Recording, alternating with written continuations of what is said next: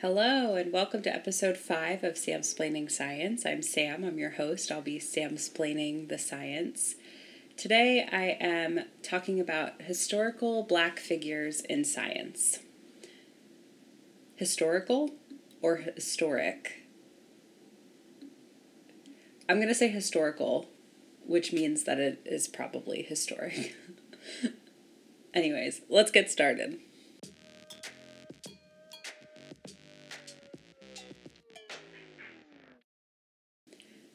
Hi, welcome. If you are listening to this on the day that it comes out, it is Tuesday, February 1st. Today is the first day of Black History Month. So to honor this, I thought I would use this episode to highlight some historical Black figures in science who made huge contributions to various fields of work, but did not always get the credit or the recognition that they deserved. Today I'm going to cover 4 different people from 4 different parts of history. The sources from where I learned about today's highlighted contributors of science are in the description, as always. So let's start in chronological order, starting with Dr. Edward Alexander Bouchet. I hope I'm pronouncing that right. It's Bouchet. Dr. Bouchet was the first African American to receive a PhD in physics, which he got at Yale in the year 1876. That degree was also the first of 6 PhDs that were given by an American university, which is a pretty cool piece of trivia. Dr. Bouchet was born in 1852 in New Haven, Connecticut. What's good? 203. Lived there for a few years. Not in 1852, but... So Dr. Bouchet was born to a father who had formerly been enslaved. And he had a mother and 3 older sisters. His family was very active in the abolitionist movement. Because at the time in American history, 1850s, 1860s, the abolitionist movement or the movement to end slavery was ongoing. In addition to the abolitionist movement, his family also prioritized education for Edward and his sisters. He was very smart and he took his schooling very seriously. He graduated from the top of his class at Hopkins Grammar School, and after that he went to Yale, where he eventually became the first Black student to graduate from the university, and he was the first Black person to be nominated to the Phi Beta Kappa Honor Society there. 2 years after finishing his undergrad, he received his PhD in physics. Now, getting a PhD is hard. Getting a PhD in physics is hard. But getting a PhD in 2 years, wow. I'm starstruck, truly. I'm amazed. I'm in awe. Nothing but respect to this man. What an accomplishment. But clearly Dr. Bouchet was very smart, very qualified, very hardworking, and expert in physics at the time, but because he was Black, he was not allowed to hold a position at the university as a professor. So instead, he moved to Philadelphia to teach at the ICY, or the Institute for Colored Youth. There, he continued his passion for science and science education. He taught physics and chemistry and astronomy, and he advocated for lab spaces for students to get hands-on science experience there. He also engaged with the greater Philadelphia community by giving public lectures on science. So not just within ICI was he promoting science education, but also in the greater community around the Institute, which I'm sure, as you know, we love a science communication and science outreach moment. So we very much respect Dr. Bouchet for that as well. Dr. Boucher was a member of the Franklin Institute, which is a science and technology museum in Philadelphia, and he was a member of the American Academy of Political and Social Sciences and an active member of the NAACP. Unfortunately, in 1902, the ICY transformed from an academic institution to an industrial and technical institution, so Dr. Boucher lost his job, essentially. He no longer taught there after that time. After that, he moved back to New Haven, Connecticut, and he passed away at the age of 66 in 1918. That same year, 1918, 42 years after Dr. Boucher got his PhD in physics, Dr. Elmer Imes became the second African American to receive a PhD in physics. So it took 42 years for another African American to receive a PhD in physics after Dr. Boucher was the first to do it. So although we know that Dr. Boucher was truly a pioneer for his time in terms of science and science education, there was still an ongoing gap for Black people in science education and science careers in general. The next Black figure in science that I want to highlight today is Dr. Percy Levon Julian. He was a chemist whose work contributed to synthesizing and producing steroids from plant compounds, and this was a major development for modern medicine. He was born in 1899 in Montgomery, Alabama.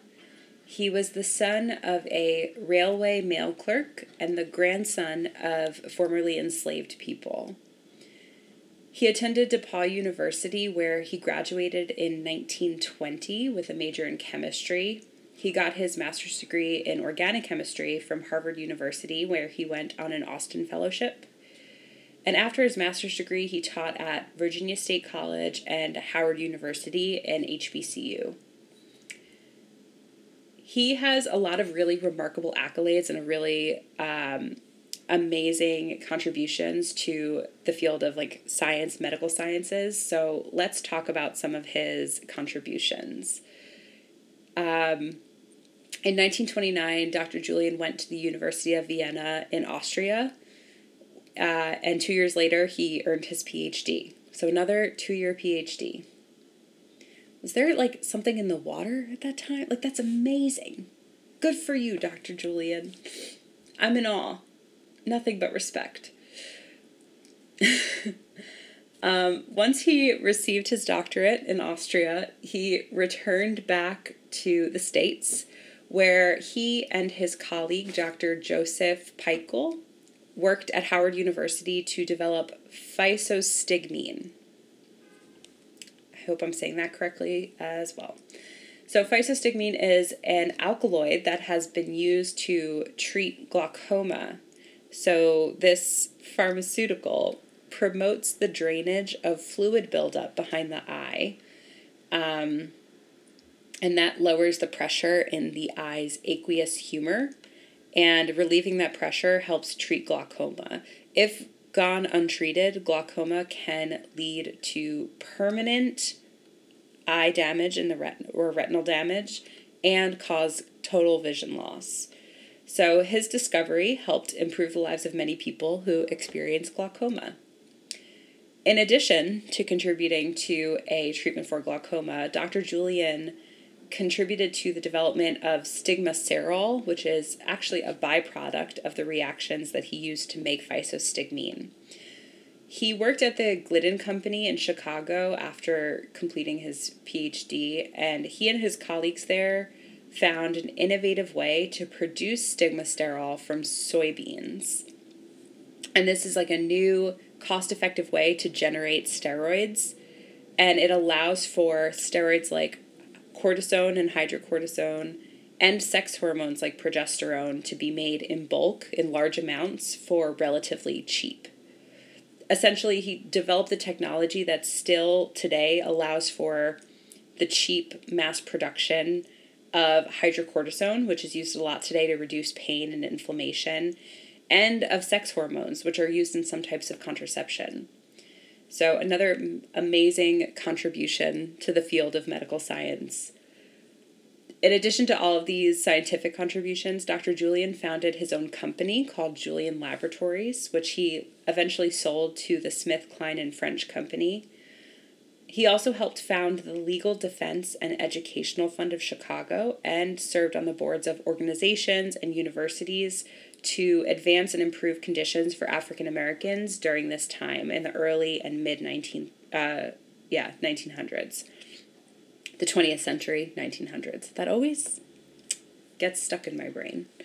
But at this point in American history, in the 20th century, segregation was still very much present and very much enforced. So Dr. Julian worked with organizations and universities to try to improve the conditions for African Americans during this point in American history. So Dr. Percy Julian has had a great career with great contributions in medical science and to the world around him. The third historical Black figure in science we're talking about today is a little bit more modern history. We have Dr. Mae Jemison. She became the first Black American woman to travel to space in the year 1992. Best year of my life. That's a joke, because I was born in 1993. Okay. Mae was born in Decatur, Alabama in 1956. She was interested in science from a very young age, and as a child, she watched like the Apollo missions and NASA missions, and she noticed that there were no female astronauts in any of the NASA missions. They were all men. So she noticed that, and then she became inspired as a Black woman to go to space and explore space, actually from Star Trek. There's a character in Star Trek called Lieutenant Uhura. I've never watched Star Trek, so I don't actually know how to pronounce it. But from my understanding, Lieutenant Uhura, who was played by Nichelle Nichols, she was a boss, right? She was like very well respected, very smart, a leader, and a great role model. And she was in space, right? So like it's very understandable why Dr. Jemison was inspired by her.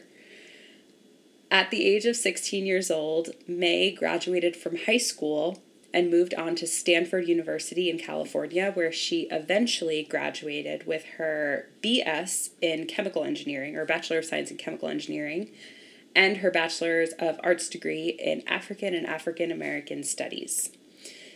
At Stanford, she participated as the president of the Black Student Union, and she performed in a performing arts production of Out of the Shadows, which highlights the African American experience.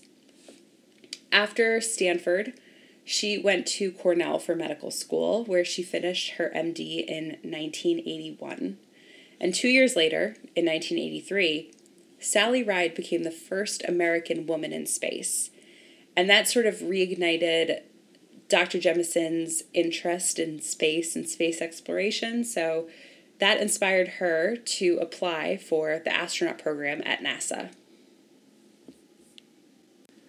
After some delays for the application process that were caused by the Challenger explosion, Dr. Jemison was one of 15 applicants that were accepted to the program in 1987. And she was selected for NASA Astronaut Group 12, which was the first group chosen after the Challenger explosion. Her first mission was on September 12th, 1992, when Dr. Jemison and 6 other astronauts went up to space on the Endeavour mission, where they made 127 orbits around Earth and returned 8 days later. That trip made Dr. Jemison the first Black American woman in space. And after 1993, Dr. Jemison left NASA to start the Jemison Group, a consulting company that encouraged science, technology, and social change. And she also taught environmental studies at Dartmouth. Among her many accolades and many achievements since then, the most impressive is her cameo on the newer version of Star Trek. I'm joking. It's not the most impressive, but it is pretty cool, right? You got to admit that's pretty cool, because she went from being inspired by Lieutenant Uhura, to being a black woman in space in real life, and then to being one on TV. That's like, it's almost poetic. So, pretty cool. Worth mentioning, I think, at least. But nowadays, Dr. Jemison leads the 100-Year Starship Project through the U.S. Defense Advanced Research Project Agency, or DARPA. She's also a member of the National Academy of Sciences Institute. She's in the National Women's Hall of Fame, the National Medical Association Hall of Fame, and the Texas Science Hall of Fame. And she's received the Women's Intrepid Award and the Kilby Science Award. So her CV, her resume is just stacked. And we're proud of her for it. We are. Overall, she's just very accomplished. And like, what an amazing woman, and such a great force to have in the science world. I'm sure that she's an inspiration to many young, aspiring scientists everywhere, especially young Black girls who can use Dr. Jemison's life and her experiences to prove that they can do whatever they want to, right? Dr. Jemison became something even though she didn't see anyone doing what she wanted to do. And I hope that people anywhere can hear that story and respect it and, be inspired by it. So thanks, Dr. Jemison. The fourth historical Black figure in science I want to talk about today technically was not a scientist, but she has contributed to the progress of more fields of science than I think any single individual has ever. And her name is Henrietta Lacks. In the early 1950s, Henrietta, who is a mother of 5, went to the doctor because she had an abnormality. In her words, she had a knot in her womb.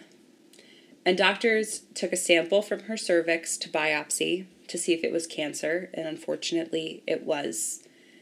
But they also took an additional sample. And the cells from that second sample were to be cultured in a lab.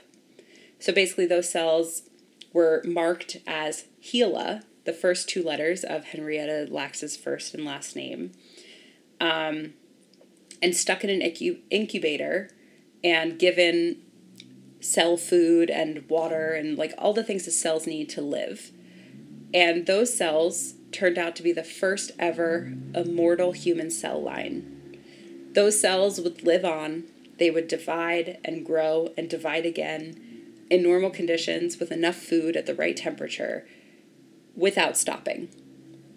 Never before has science been able to do this with human cells. So this was like a big deal, a BFD, if you will, a big freaking deal, and amazing. The only problem, and I should say the one humongous problem, is that they never asked for Henrietta's consent. They never asked Henrietta, or they never even told her that, hey, we're going to use this sample for research purposes. They just took it without her knowing.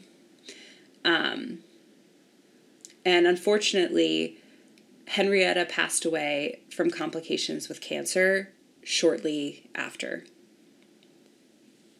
Her cells, however, lived on. And not only did they live on, they were used in research for so many things, so very many things, that you probably have used before and that you probably do every day. In my undergrad, I read a book called The Immortal Life of Henrietta Lacks, and this book was written by Rebecca Skloot. And this book talked about Henrietta's life and the life of her family that survived her, and it addresses all of the scientific impact that her cells have had so far. I still have my copy, and I wanted to read a few excerpts. I don't like that word, excerpts. I'm going to read a passage, there we go, from the prologue of the book, just to kind of give you, a little sampling, a little taste. And I hope that's okay. I hope I don't get sued for copyright or something. It's just a page. And these are not my words. These are Rebecca Skloot's words, okay? I'm not claiming that they are. But, okay, here's the passage from the prologue. Mad dramatic with the throat clearing, Sam. Okay. There's a photo on my wall of a woman I've never met. Its left corner torn and patched together with tape. She looks straight into the camera and smiles, hands on hips, dress suit neatly pressed, lips painted deep red. It's the late 1940s, and she hasn't reached the age of 30. Her light brown skin is smooth, her eyes still young and playful, oblivious to the tumor growing inside her, a tumor that would leave her 5 children motherless and change the future of medicine. Beneath the photo, a caption says her name is Henrietta Lacks, Helen Lane, or Helen Larson. No one knows who took that picture, but it's appeared hundreds of times in magazines and in science textbooks, on blogs, and laboratory walls. She's usually identified as Helen Lane, but often she has no name at all. She's simply called HeLa, the codename given to the world's first immortal human cells. Her cells, cut from her cervix just months before she died. Her name was Henrietta Lacks. I've spent years staring at that photo, wondering what kind of life she led, what happened to her children, and what she'd think about her cells from her cervix living on forever. Bought, sold, packaged, and shipped by the trillions to laboratories around the world. I've tried to imagine how she'd feel knowing that her cells went up in the first space missions to see what would happen to human cells in zero gravity, or that they helped some of the most important advances in medicine, the polio vaccine, chemotherapy, cloning, gene mapping, in vitro fertilization. I'm pretty sure that she, like most of us, would be shocked to hear that there are trillions more of her cells growing in laboratories now than ever were in her body. So at the end of that excerpt, we hear the impact that Henrietta's cells had on science. But the book goes much further than that, right? It talks about her life, her death, and her children's lives once they find out that over 20 years after the sample was taken, that not only are their mother cells still alive, but they're completely changing and revolutionizing medicine. It's a very complex, because it's so cool, the work that her cells allow us to do. But this book goes way past the science and more into the ethical issues at play here.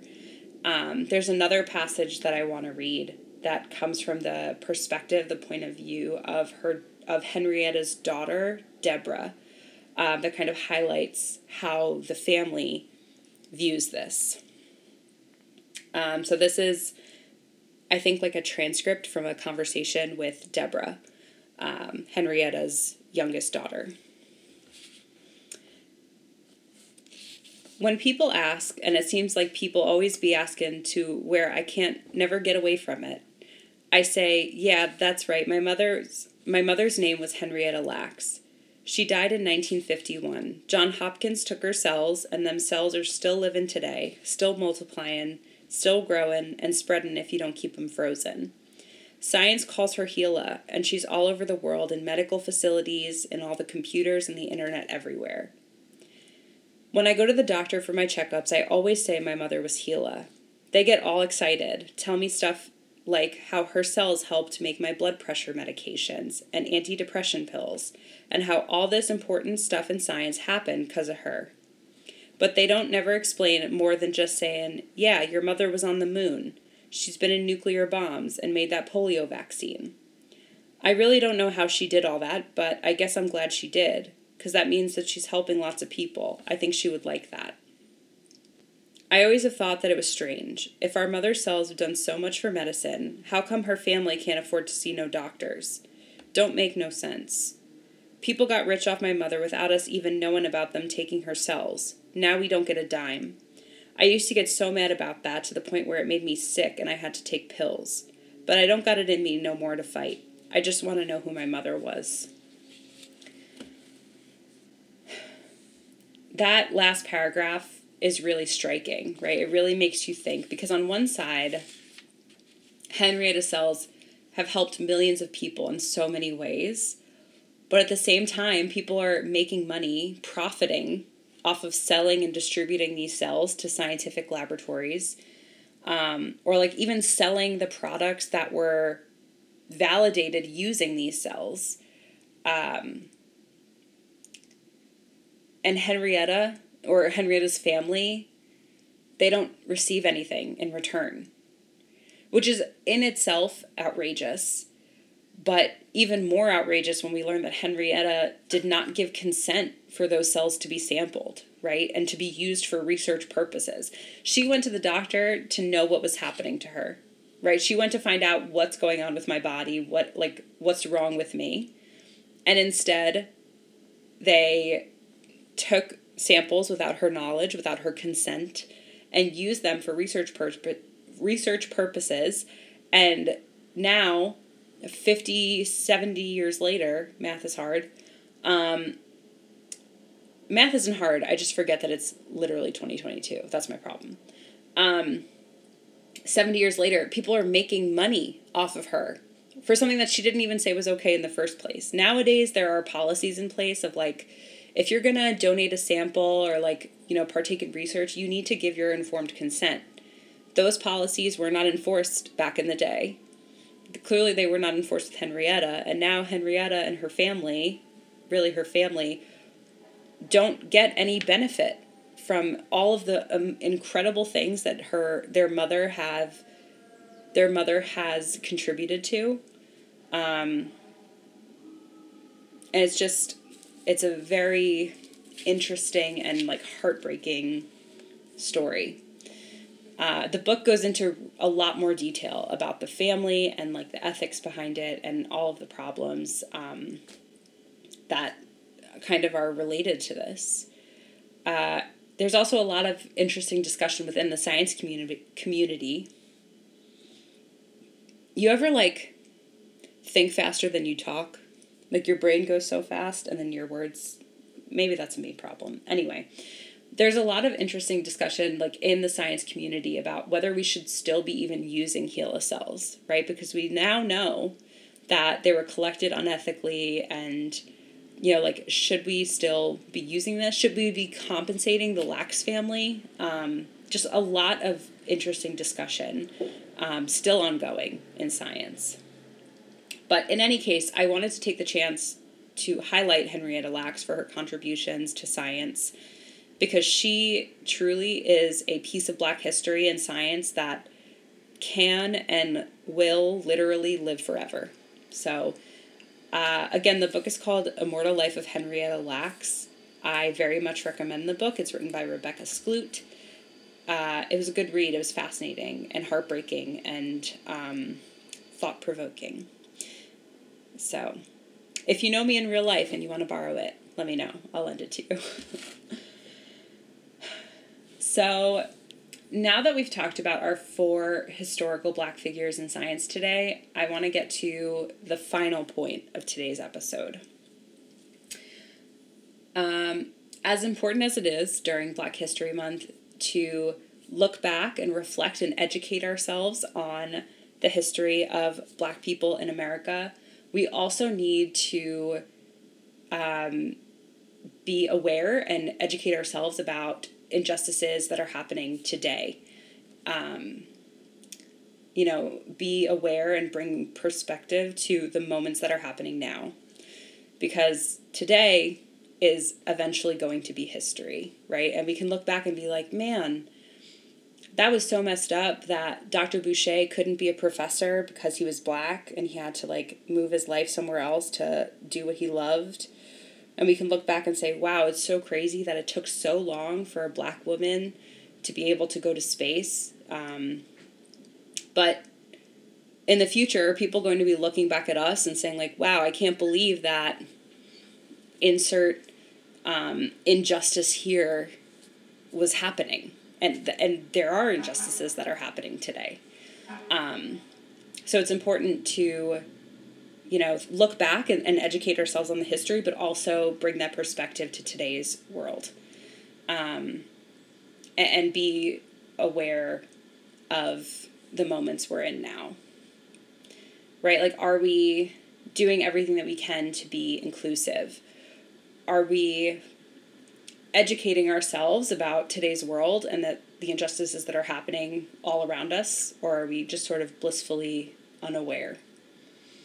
Are there any barriers in our workplaces or in our lab spaces that prevent or discourage Black students, Black scientists from pursuing their goals and their dreams?